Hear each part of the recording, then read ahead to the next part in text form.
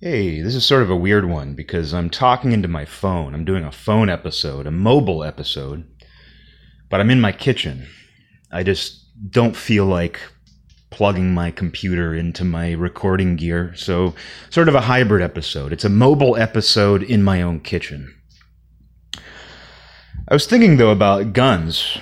You know, that topic isn't very hot right now. I mean, it probably will be. There's some stuff going on, involving police and all of that right now, but the actual gun conversation isn't too active right now.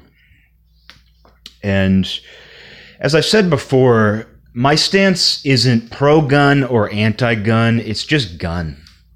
Guns exist and we're not getting rid of them, so I acknowledge that guns are here. And there's no real equation or math to do. I acknowledge that they're here and they're not going anywhere. It's like, are you pro-sword or anti-sword? I'm just sword. I'm just gun, I'm just sword. I know they're here and I know they're not going anywhere, and I'm not a gun owner. I'm not opposed to becoming one if it feels right. And I have friends who are gun owners. I grew up going to people's houses, going hunting with friends who owned a variety of guns, and I don't know what my stance is. In terms of I don't know what my stance is as far as what the right approach is, because I'm very open to the idea of deeper background checks, putting in stricter measures, but I'm not into the idea of banning guns, and I'm not sure how I feel about even banning specific types of guns, because there's some people who they're fine with hunting rifles and handguns, but not assault rifles. But where I kind of intuitively rest on that is that if any one person, whether they be military, whether they be government, anybody who owns a certain type of gun, well, rather, if somebody owns a certain type of gun, I'm sort of the opinion that anybody should be able to own that gun. If the military, and maybe that's a bad argument, because it's like, well, the military has nuclear weapons, so that means everybody should be able to have nuclear weapons. And on a national level, maybe that's the right thing. Maybe it's better that every country does have nukes. I don't know. I'd rather just not have nuclear weapons at all. And I mean, I love, and just to go off on another anti-science tangent, even though I've made it clear that I'm very open and I love the scientific process, but I don't like the cult of science that is developed. But it's funny to me, one of the criticisms I have of science is that who created guns? Who innovates? Who created nuclear weapons? There's this tendency, scientists will basically open the door and give humans the capacity to do these horrible things. And even if that's not what they intended, it's still, they got the ball rolling. And in fact, in many cases, they created the ball itself. But then they tend to back away when that ball turns out to be a wrecking ball. And no, they're not the person at the controls. They're not the one at the joystick, if that's even what it's called. The wrecking ball, the gears of a wrecking ball. Are those called joysticks? Probably not. The joystick. What a word, joystick. But the scientists themselves, they're not necessarily the ones at the controls of the wrecking ball, but they created the wrecking ball, even if it wasn't intended to wreck something. But there's this tendency for science to take credit for scientists, because science has nothing to do with this. My criticism is not with the scientific process, because I think it's incredible and interesting. But there's this tendency within the cult of science, within scientism, to take credit for the benevolent byproducts of science, medicine, all kinds of things, but then to distance themselves from the negative outcomes, the negative developments that come from the scientific process, that come from deliberately messing with nature, and so that's one of my criticisms. Who knew that this would turn into another critique of scientism? But that's the thing with nukes, where that who's responsible? We think of this as, the military. I can tell you what, soldiers, they didn't create nuclear weapons. Even generals didn't create the nuclear weapons. That came from scientific innovation. So I don't know how I feel about nukes. I don't feel like nukes should exist at all. And that is it's the classic science fiction.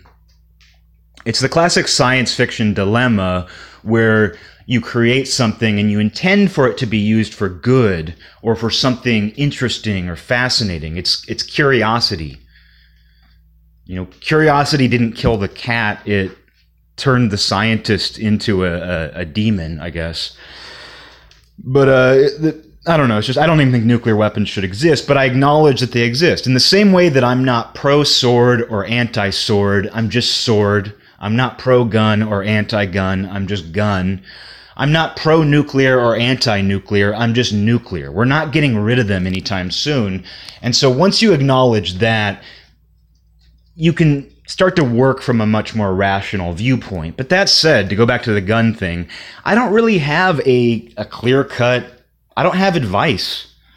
All I know is how I feel about it. All I know is that I know we're not getting rid of guns, and as long as somebody has a certain caliber of weapon, my general gut is that other people should be able to have that too. It's fairness, And but I had a friend, and I would still consider him a friend, but I haven't seen him or spoken to him in years, probably 3 years now. And he's a guy who radically far left, but one of the most rational. And he would identify with that. I try not to describe somebody based on a political viewpoint if they themselves don't identify with that. I don't want to say that somebody is a radical leftist, but this guy would very much, he identified that way, and most of his viewpoints were consistent with that. Because I wouldn't want to be called one thing or another. I don't identify one way or another with a political viewpoint. And I wouldn't want to be called one thing or another because of that. But when someone identifies that way, I have no problem describing them that way. But this guy, as much as radical leftists do rightfully get a bad rap, this guy was one, but he was always very rational. And we always had some very interesting discussions. And one of his viewpoints that, I still think about sometimes when the gun control debate comes up was he was pro-gun, but coming from a place, and he was not a gun owner, but he was coming from a place of, he felt that oppressed minorities should have guns as a matter of protection. And I'd never heard that viewpoint expressed that clearly, and he had an entire rationale for it. And what's interesting is that's the same exact argument that the militiamen use. It's the same argument that the NRA uses. Because, of course, even though the NRA and the militias are largely white and not necessarily oppressed, they, of course, feel oppressed. Everybody can find, just like you can justify anything in this world, you can always find a reason to feel oppressed. And that's, one of the arguments behind the NRA, behind the militias, and it's written into the Constitution or one of those documents. It's written into one of them documents, but that's their rationale as well, is that it's a way of keeping tyranny in check. And I can't think of a better argument for guns than that. Again, in the same way that I said that if somebody else can own an assault rifle, you should be able to as well. And that includes the military. And but my friend's argument, it was interesting because it was specifically motivated by the idea that minorities need, a way to protect themselves, or a way to, even if it's not protection, just a way to maintain some sort of equal, to have the ability to use an equal force, I suppose. And it's just interesting though, because it was focused on minority groups, but it's interesting how that plays into the same rationale that these nationalist militia groups use. And so to me, like, I agree with that viewpoint, but I wouldn't differentiate between the type of person who is allowed to own a gun. I wouldn't say, oh, I'm pro-gun because I think this group should have guns. I think that's a good rationale because, I don't know. I mean, it's personal, I suppose. And this guy, the guy I'm talking about, the old friend, he was, mixed race himself. So he was kind of coming from that point of view as well to some degree. And interestingly, he and I, one time, we ran into a friend of his and closed out a bar and went to his friend's apartment. And his friend showed us his gun collection. Actually, I had two different gun experiences with this guy. One was like a friend of his was hanging out with us, and we went and hung out at an apartment, and this friend was like, oh yeah, by the way, I have a concealed weapons permit. And he pulled out the gun, and we passed the gun around and just examined it safely. I mean, alcohol was involved, so you can question whether that was the right decision or not. But we all just kind of examined the gun safely, as safe as a bunch of drunk guys could do. And so that was interesting, and it was kind of fun. There's kind of, that's something that it's probably done very casually among certain types of people. But for me, it's like it's not normal to close out a bar and then pass a handgun around. And it was interesting to know this guy that I was hanging out with the whole night, this friend of a friend, just had a gun in his waistband or his pocket. I mean, he might have had it secured. It wasn't just tucked into his waistband, but still, he had this gun on him at the bar, which I think is illegal. I don't think even with a concealed weapons permit, I don't know that it's legal to have a handgun. And I'm not naming names. I'm not even going to name the bar. But then on another occasion, we met another friend of this friend of mine, and this guy didn't have a gun on him, but we started talking about guns, and we went to this guy's apartment, and he showed us his entire gun collection, and we passed those around. So it's just funny, it's like this friend of mine who was just a complete radical leftist and had a very nuanced opinion on guns and wasn't a gun owner himself, managed to be this like drunken gateway to handling firearms after closing out bars, which is really funny.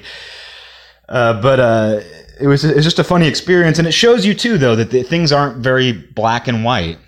People can have nuanced opinions, even people that you might disagree with on a number of issues. Because I did find that even though I wouldn't say that my stance on gun control revolves around specific groups having access to firearms, the general rationale, I think, is the most compelling rationale for owning guns, which is, to protect yourself in some capacity. And that includes from tyranny, that includes from oppression, from whoever. And, and most people are okay with the idea of people owning guns for self-defense, for hunting. I mean, for decoration, guns are a great decoration in the same way that putting a sword on your wall is a cool decoration. Having a gun rack, or like an antique firearm on display, that's very cool. I think guns are aesthetically attractive, even though I don't own one. I think that guns are very aesthetically attractive. So even just on a decorative level, I think it's a interesting thing. It's interesting to see a gun. And when we were passing these guns around these nights, it was cool. There's something cool about it. And I grew up around people who had guns. And I thought it was cool then. I don't know. It's not that I think what the gun does to a human body is cool, but there's something about that technology that is interesting to me. And if it's interesting, well, when I say something's cool, that's all I mean. It's interesting. But it'll be interesting to see, it's kind of interesting to see right now how these hot topics are being shaped by the current situation. And it's treacherous in a way. It's treacherous territory because when people don't feel good, when they are scared in their normal mundane existence, that can lead to increased hostility. It often does. Even just on a minor level, even just in traffic. People are more prone to road rage. They're more prone to snapping at their wife, getting mad at their kids, whatever it is. But right now, with people feeling shut in, with people feeling limited in some way, and with people scared about their own fate. When you throw these hot button issues into it, well, we'll see what happens. I mean, it's almost chemical. It's almost like mixing chemicals. And we live in a whole new time. We live in a whole new day and age. And as much as what's old is always new again, even though things change visually, even though aesthetics change, even though culture changes, even though technology evolves, there isn't that much new stuff that happens in terms of, I don't know what's new and what's not. Who am I to say that what's old is new again? That's just kind of how I feel. But we are in a new age. And as much as there are cycles, and as much as humans do stay relatively similar, and our motivations stay in many ways the same, we do have new chemicals being mixed right now because we're, for one, connected much more deeply than we ever were before on a wider level. Maybe that connection is actually not deep. It's spread thinner because, we're connecting with people online. We're connecting with people through phones. But when I say deep, I just mean we have many more avenues for connection, but also disconnection. And my first impulse, with the whole lockdown thing, here we're getting current eventy. As if you can avoid talking about it, It's my version of the example I always use of like when there's the loud plate crash. When you hear plates crash in the kitchen of a restaurant and everybody turns their head, how it's like, I want to just pretend it didn't happen. I want to, I'm oppositionally defiant about it, where I'm like, I'm not going to look. Everybody's looking at the sound. We all know what it is. We all know that a waiter or a prep cook dropped a plate. So why are we all looking? Like we don't know what it is. But it gets into that where it's like, you can't avoid certain current events. And the more you try to avoid them, the more you almost revolve around them, the more they almost impact you if you don't address them.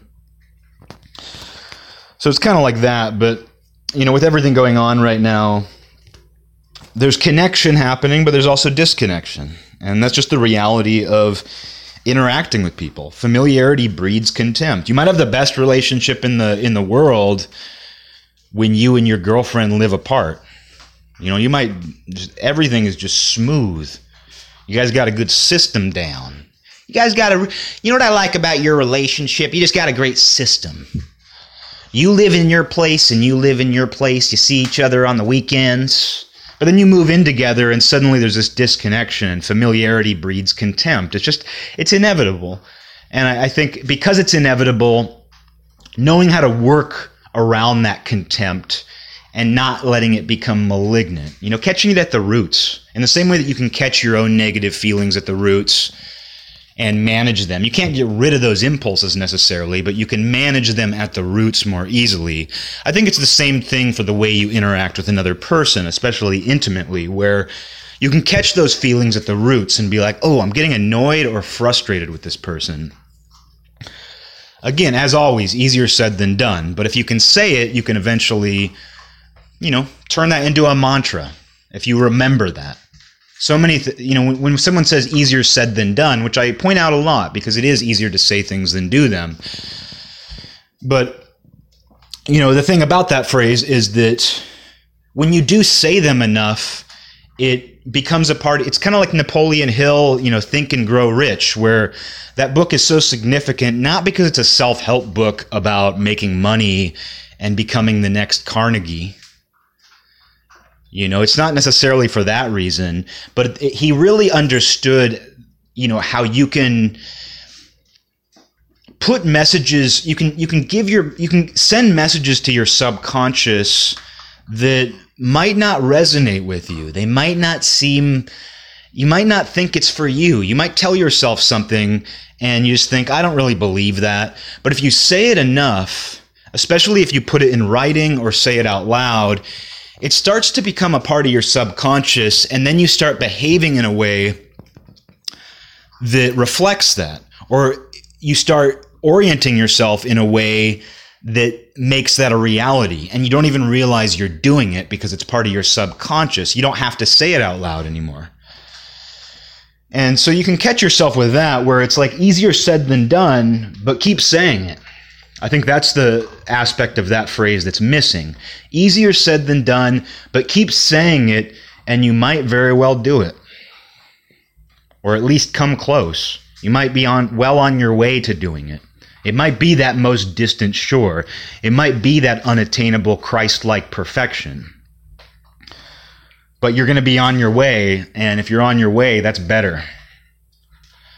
But it's the same thing with catching things at their roots, and I think right now is an important time to consider that, where people are connecting right now, and I'm seeing a lot of people who are, a variety of people who are really just hammering on staying open-minded and positive and loving kindness. I'm seeing people who already are oriented toward that, but they're sticking to that message. And there's people who turn around and they are spiteful about that. They'll say, oh, well, you can preach compassion because you're a middle-aged white Karen woman. And you have a nice house and a swimming pool. And what you're saying it doesn't apply to somebody stuck in a housing project with 10 people, and that's true. Perspective is crucial. And you should know who you're talking to. So when you say, oh, just think positive. Just think positive. That's a good message. But, also consider where your audience is coming from. And you can't magically cure a depressed person with a platitude. Otherwise, we wouldn't have depression. And a depressed person sees a cliche or a platitude about positivity or gratitude, and it seems foreign. And it doesn't just seem foreign, it seems offensive. They take it personally. And I think that's one of the core issues, is taking things personally. And of course we do. Of course we take things personally. It's what we know. You're a you. And as a you, you're an I. Behind every you is an I. And because of that, you're going to take things personally, even when you don't need to. Even when they're not directed toward you, you're going to take things personally. And it's okay. I mean, it's through personalizing things that we make sense of them. But you can also let go of those things. And even if something is personally directed at you, why does that belong to you? Does that belong in your mind? And it's like another version of that is if you find out that somebody doesn't like you or gossips about you or has some ill will toward you, and as long as they're not doing anything to directly interfere in your life, and you could say that gossiping about you is interference because they're trying to ruin your reputation or something to that effect. But I'm talking about like that, it depends. It's not a black and white issue, but it's like unless someone is directly interfering in your life, you don't need to do anything about it. And in fact, you should do nothing. And you shouldn't even think about it. If you read it, it's like a negative review. Because we think of reviews as this thing that's based around entertainment, some sort of creative product. You made something or someone made something and it's getting reviewed. Someone's a critic. Someone is a critic of what you did or something you were involved in. And that means that you need to think about it and care about it. And do you? There's a lot of successful people who don't read reviews. And of course, when someone reaches a certain level of success, they get a lot of reviews. And they would not continue to be successful. They might not even be successful to begin with if they spent all their time reading reviews about themselves or about something that they were somehow connected to. And that should tell you everything you need to know, because people review other people. People are giving reviews of other people constantly. It's like someone comes up in a conversation and it's like, oh, well, I don't like him. And they might as well be talking about a movie. Someone brings up a movie and they're like, I don't like it. I didn't like it. And people do that with an equal amount of passion. People will talk about a movie with an equal amount of passion to the way they talk about another person. And sometimes, some people are more considerate. Some people, if someone brings up a movie they like, someone might say, oh, they might kind of hem and haw until they know what the other person thought of it because they don't want to be disagreeable. And it's the same thing with people, where sometimes someone will mention a person and someone kind of like gives sort of a neutral response until they know why that other person is bringing them up. And then once the gates are open and they know how that other person feels, then they can say, I hate him too. I hated it too. I hated that movie and I hated that actor. But we give these reviews of each other, and even if we don't give them out loud, we think of them. We're constantly reviewing each other. And I don't think it's that different from a movie review. And that should tell you something about the way we view each other. That we don't view each other necessarily as people, but we view each other as some sort of sensory experience. Batman's giving a review of a squirrel or a bird. I can't tell which. What's the difference? What's the difference between a squirrel and a bird? There's flying squirrels. Because there's flying squirrels, they're kind of like birds. Anything that flies to me is a bird.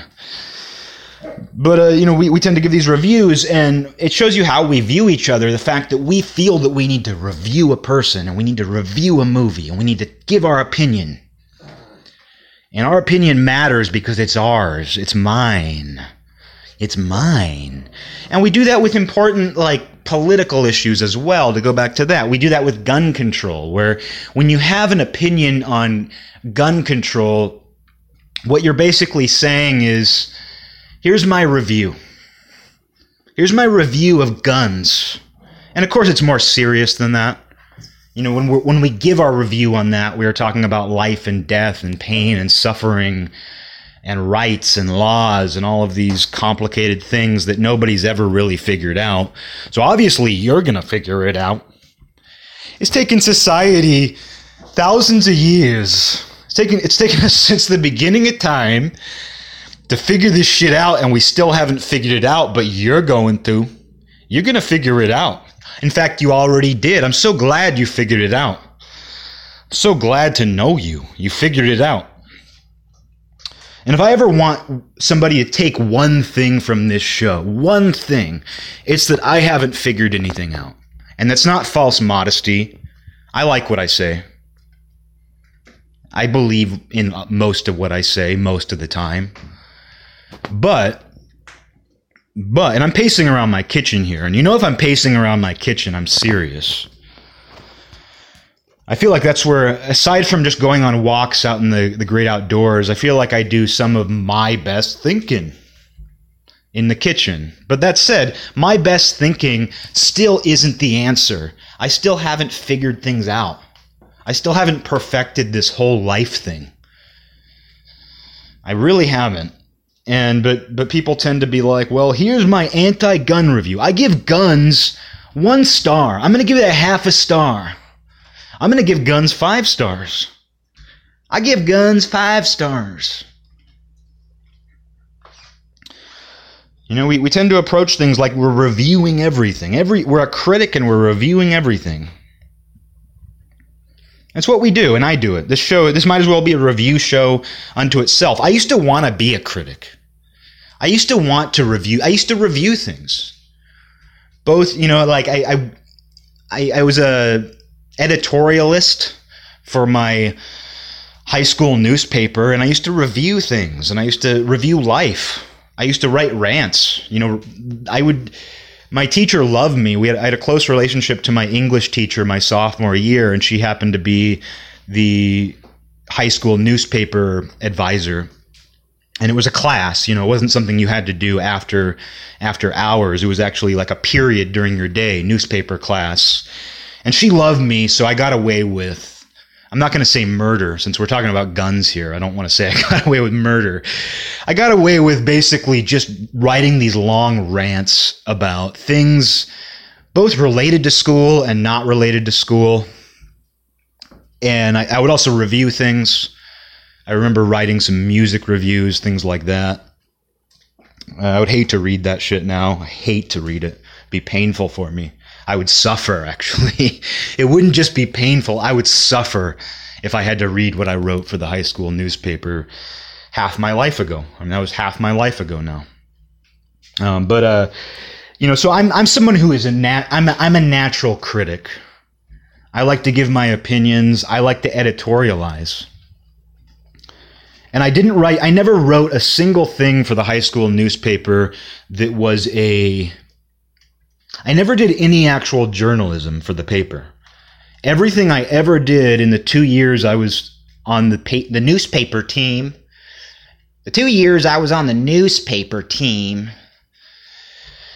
all I did is rant and rave. And people liked it, I gotta say, people liked it. Some people didn't. One time I wrote, and they did this thing to us, and this is just getting into some weird, personal high school history, but I wrote this one article about when the school lied to us. We were seniors, and they told us if we passed this statewide test, it was called the WASL, W-A-S-L, and all year we were told, you gotta study for the WASL to graduate. I think we were like the test case. In future years, they were going to require it for graduation. So we were like the test. We didn't have to pass this test to graduate, but we were like the pilot episode. We were the pilot episode. We were the prototype, something like that. And so they gave us an incentive because it wasn't required to pass, and they still wanted people to have some kind of incentive to pass it. They told us, if you pass this test, seniors will get a pass that allows them to leave for lunch every day, because we weren't allowed to leave the school at lunch. And, many people passed it for that very reason, and then they never gave us the pass to leave. They never gave us our lunch pass to leave campus during lunch. And so they lied to us, and I mean, I'm still hurting over it. It still hurts to this day.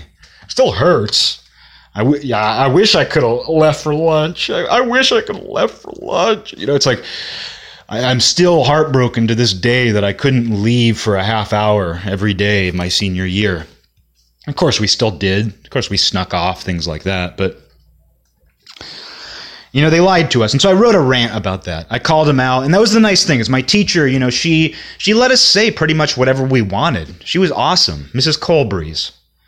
I didn't stay in touch with her. It's one of the teachers that, I would have liked to have stayed in touch with maybe, but, it's hard to stay in touch with your high school teachers, it's kind of hard. But Miss Colbury, she let us do a lot. She let us, there was a guy, my junior year, he was a senior, this nerdy guy, an unsuspecting pothead, and he wrote this really great article advocating marijuana, and that was published in our high school newspaper in 2003.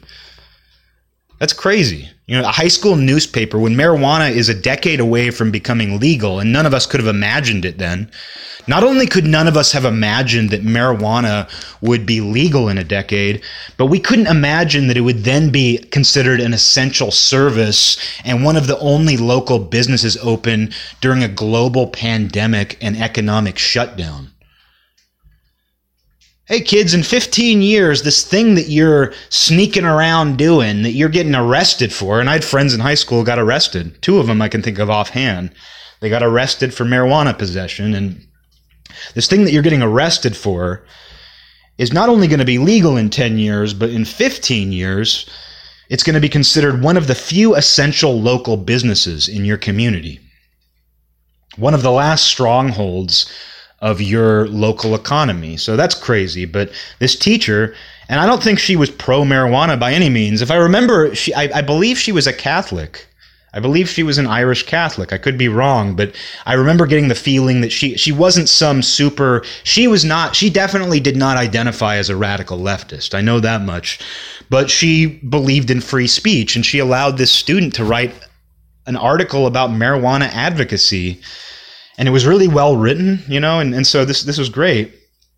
But anyway, point being is like, when I wrote for this high school newspaper, it was, my entire thing was just ranting. And I've always, like I said, I'm a manifesto oriented person, and I'm all about like, we need to wipe the slate clean and show people that manifestos don't have to be bitter, scary, terroristic, whatever we think of when we hear the word manifesto, the Unabomber manifesto. I guess people like the Communist Manifesto, so it really depends on what the manifesto is about. But I am a manifesto-oriented person. That's just who I am. And that included, I wrote manifestos for my high school newspaper. So I know what it's like. My point being is, like, I know what it's like to want to review everything. I'm a reviewer, and I'm not, less now than I ever was, but still, I know what it's like to want to review people, and to think that my opinion really matters. I think that's the other part, but it does. What you say matters in the same way that I was talking about, easier said than done, but say it anyway. What you say matters. Your opinion matters. Your opinion has an impact, but you shouldn't think that you figured everything out, because that's always the problem. And when I see people, giving their opinions right now, or always, I always just think, do you think you have it figured out, or are you just trying to figure it out? Because there's some people, the people who I tend to listen to are the ones who have opinions, as we all do. You will inevitably review things. You will inevitably criticize things. You will inevitably tell people what you think is right. But do it with some humility. Have confidence. I mean, I don't like these shaky, I don't like it when the whole foundation, and I hesitate to even call it a foundation, but I don't like it when someone's entire foundation is like this false humility, this shaky voice. I don't like that, because I feel like that's actually a weird form of hubris. I feel like it's a weird form of hubris to try to present yourself as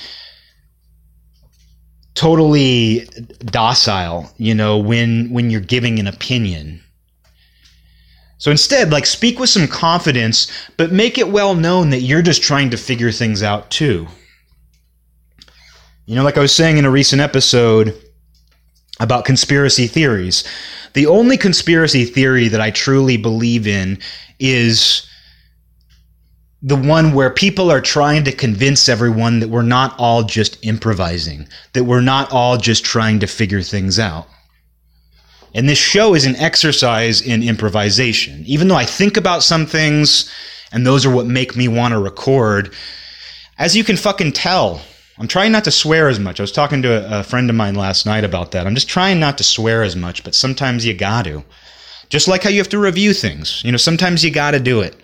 Sometimes that's just the right way to express yourself, but I'm just trying not to swear as much. And because this show is very improvised, it means sometimes maybe the train of thought isn't consistent. Maybe things go all over the place. I know this episode started about guns and then switched gears to me talking about my high school newspaper.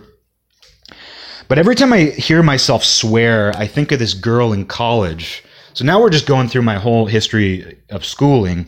But this girl in college, and she was a twin lesbian. And not that matters, but I like people to know like the kind of person someone is, and there's no judgment there. I have no judgment for someone's orientation, but just she's a twin, and they were both lesbians, like these twins, and I could tell she probably grew up in a constricted household. I just got that impression. And she would just constantly swear in class, and you could tell it was because it was finally her opportunity to swear, and because we went to a weirdo liberal arts college, the Evergreen State College. Look it up. Just look it up, and you'll see. You'll know what that's all about. And she knew that she could get away with swearing. It was a very liberal environment, and it was her opportunity to drop those F-bombs in class discussions. And she would do it so much that we all started just rolling our eyes. And I remember the professor he looked like if Anderson Cooper was completely bald, and this guy was gay too. I don't know why I'm just like letting you know everybody's sexual preferences here, but it's just interesting. People are interesting. But like this teacher, he was, one of those like really refined gay men. And but he looked like Anderson Cooper, like coincidentally. But if his eyebrows fell off and his hair fell out, that's kind of what he looked like. I really liked that guy. He was great. Probably the best professor I had, really. And I remember finally it got to the point where he didn't scold her or anything, but she would swear and he'd just go, tuh, tuh. And that's a good response. I like that human response where it's just like, you're not even going to say anything. You're not even going to like respond to what someone's saying, but you just let it be known that you're just over it. You're just like, I would love to know who the first person was that did that. I would love to know who the caveman was who went or rolled his eyes. When eye rolling became the universal symbol of just not even, it's because like the thing I like about eye rolling is it's not necessarily hateful. It's just sort of, and it's so uncomfortable for the person doing it. Like I don't roll my eyes because it just doesn't, my eyes are sensitive and it doesn't feel good. And so I'd rather not make myself feel worse than I already do if something makes me want to roll my eyes. But I would love to know who the first person was to roll their eyes. It was probably a cave woman. Some caveman was saying some bullshit, and a cave woman just had to find a subtle way to communicate that. But the and I feel that way a lot. I feel like I see that, and I see that when I see people reviewing things or criticizing things or acting like they know what's right or what's wrong. And I expect that would be a common response to this show. I hope that when people listen to this show, they have plenty of moments. I'd prefer they don't roll their eyes because I don't want them to feel the discomfort of straining your eyes up into the back of your head. But if you're listening to this show and anything bothers you about it, just make that noise. Just do that. That seems like a good response to anything. You communicate that you don't approve, but you don't really engage either. But I mean, the best thing to do is just not engage at all, not even make a sound. And that's an exercise, learning how to do that. Realizing that you don't necessarily need to be the standard bearer waving the flag of truth to make truth exist. If you believe something is true, you don't necessarily need to put it on a flag and wave it. Sometimes you need to. Sometimes we do need people to speak honestly and openly and loudly and clearly. But it's not necessarily your job, and just because something is true doesn't mean it won't be true if you don't say something. Because the nice thing about true truth, that's my favorite rapper, True Truth. But the nice thing about Little Truth, the nice thing about True Truth is that it doesn't require you to verbalize it in order for it to exist. If you think something is true, and only you or only select people, if you think something is true and it requires you to vocalize that in order for it to exist, in order for it to be real, then it's a fleeting truth. And that doesn't mean it's unimportant. Like I always use the example of like the guy who steals the old lady's purse and you're a witness. Go testify. Testify against that mugger, that purse stealer. The truth in that instance, it's a fleeting truth. There was a moment in time where this guy stole an old woman's purse and he should be prosecuted.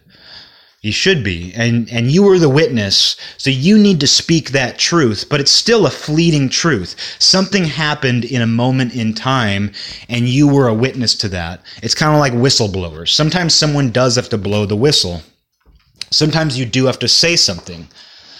But in that instance, it's not even about your opinion. All you have to do is describe what you saw. And I've been going through a lot of courtroom testimony lately, and I think I just need to become a lawyer, honestly. On my mom's deathbed, she had a dream. I may have mentioned this, but she had kind of a fever dream that I went to school and became a lawyer. And I'm like, if anything is going to motivate you to pursue a certain goal, your mom having a weird dream right before she passes away, that's incredible. Maybe I should be a lawyer. But I've been reading a lot of courtroom testimony, and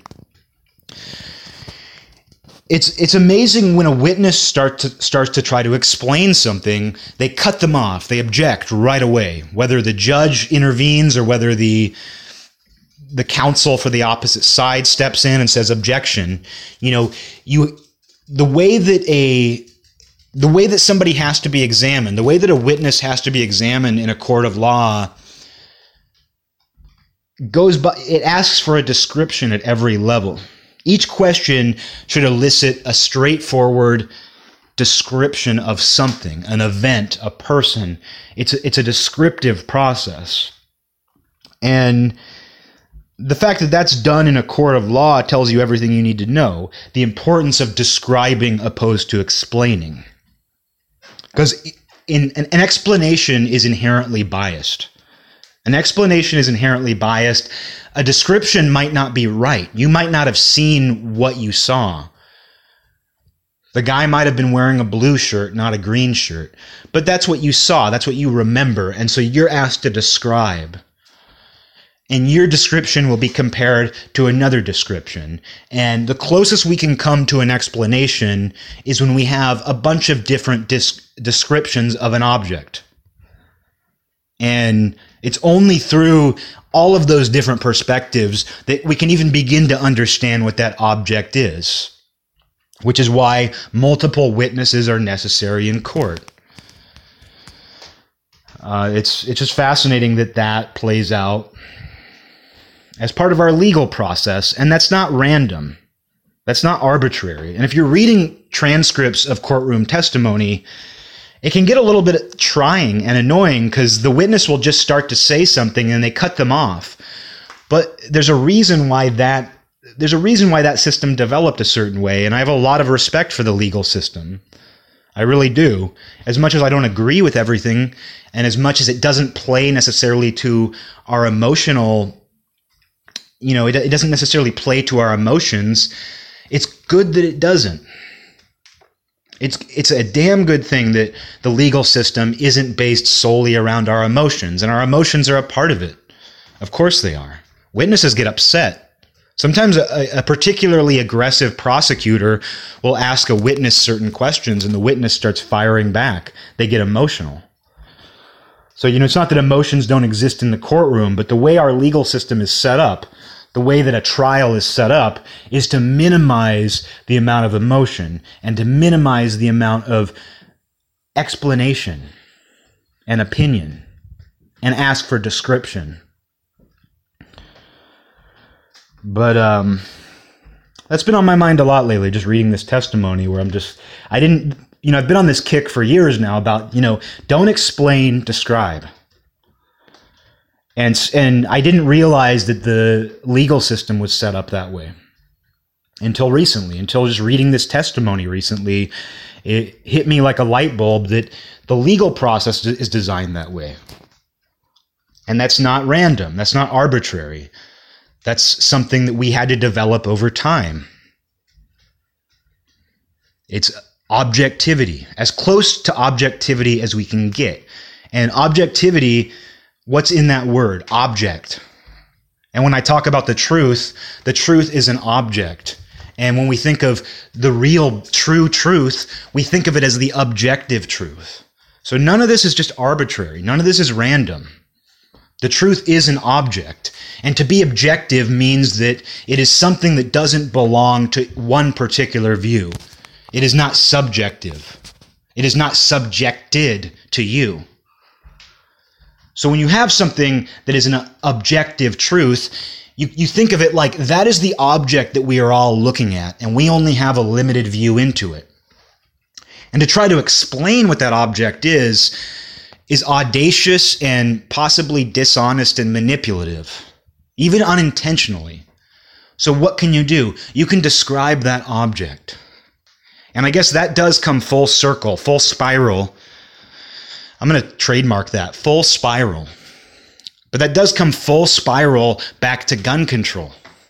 Because when I say I'm not pro-gun or anti-gun, I'm just gun, I'm trying to look at the objective fact that guns exist and we're not going to take them all away.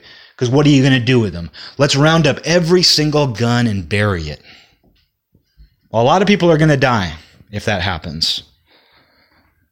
A lot of people are going to die if that happens. And that's worse than the deaths that will come from trying to take guns away are going to far outnumber the deaths that are going to happen from guns simply being in people's hands. And I believe that. That sounds dramatic, but I do believe that. I believe if things got to that point, there would probably be a lot of other stuff going on too. It wouldn't just be in a vacuum where we suddenly decide to take guns away from Americans. A lot of other social and political issues would be going on. And imagine if that happened right now. I think this is a great example, because imagine if we tried to take guns away from people right now, with people in the despairing state that they're in over the virus, over the economy, and the political tension that goes along with that. Imagine if you tried to take guns away from the people who are like storming the Capitol to protest quarantine. Imagine if you tried to take their guns out of their hands right now. You think mass shootings are bad as they are. You know, consider that for sure. And it's not that I'm pro-gun. It's not that I'm anti-gun. I'm simply gun. Guns are an object, and I recognize the objective truth that these machines, these devices, these tools, these weapons, and these decorations, and they are all of the above. Guns are all of those things. They exist, and we all have different views on them. And all we can do is describe them, what they do, what people do with them. And we're always trying to come up with an explanation for guns, for mass shootings. And everybody disagrees over that. We all acknowledge the objective truth that guns exist and people use them to kill people. They use them for all kinds of things, but they use them to kill people, sometimes in large groups, and it's horrifying. Especially when you realize who these shooters are, the types of people they are. You know, if I ever get killed by someone, I want my executioner to be cool. You know what I mean? Like I want my executioner to be someone that I respect. I want my executioner to be Darth Vader. I don't want it to be, you know, the types of people we see doing mass shootings. I don't want to get killed by that type of person, man. I want my executioner to be impressive in some way. And not that it's impressive to execute somebody, but, you know, when we see like the types of people these mass shooters are, I mean, it's like they're indefensible. And the only people who like them are the other people who are similar to them or who relate to them. They're not the people who are, I mean, because that's something that everybody can pretty much agree on the pro-gun and anti-gun side, is that the vast majority of NRA members do not relate to, nor do they support mass shooters. And so that's some common ground. Everybody agrees that there should not be mass shooters. And everybody agrees that if you have to be executed by another human being, you don't want them to be those types of kids. And here I am reviewing them. I'm reviewing mass shooters right now. These people who already feel reviewed. You know, because you think about a mass shooter, and whenever a mass shooting comes up, these kids basically, they feel heavily criticized, but they also criticize everything and everyone else. So they are basically critics, but they also feel criticized. Whew. And the strange thing is that it's not actually about the guns, even though they undeniably used guns. Even though if you were to describe a mass shooting, you would say they used an assault rifle to kill a bunch of people. That's not a review. That's not an explanation, but people try to find the explanation. It's video games. It's bullies. It's a chemical imbalance. It's environmental. It's everything. And that's what I believe. I haven't figured it out, but until I can rule anything out, I'm sticking with my theory that everything influences everything. Everything feeds into what a mass shooter does. Everything feeds into what a pacifist who devotes their life to some monastic, you know what I mean? Where it's like every extreme is equally influenced by everything.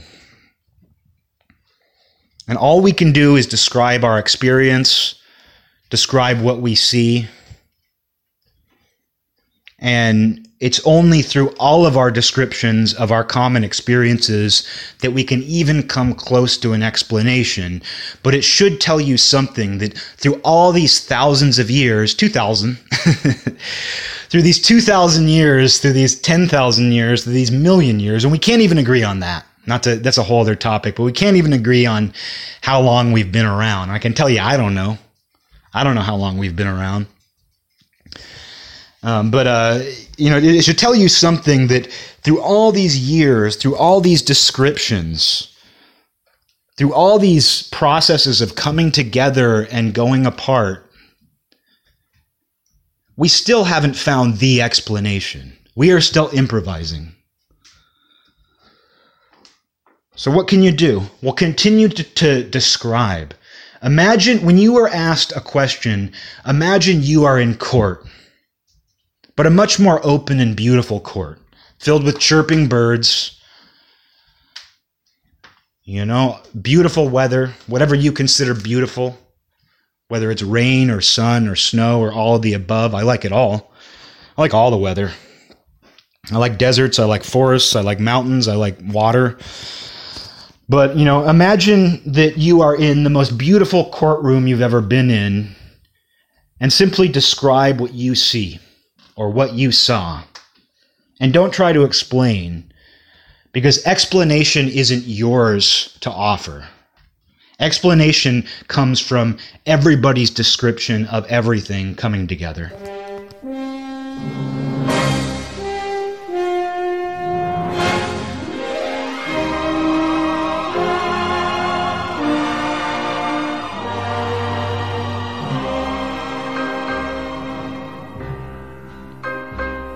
This land is mine.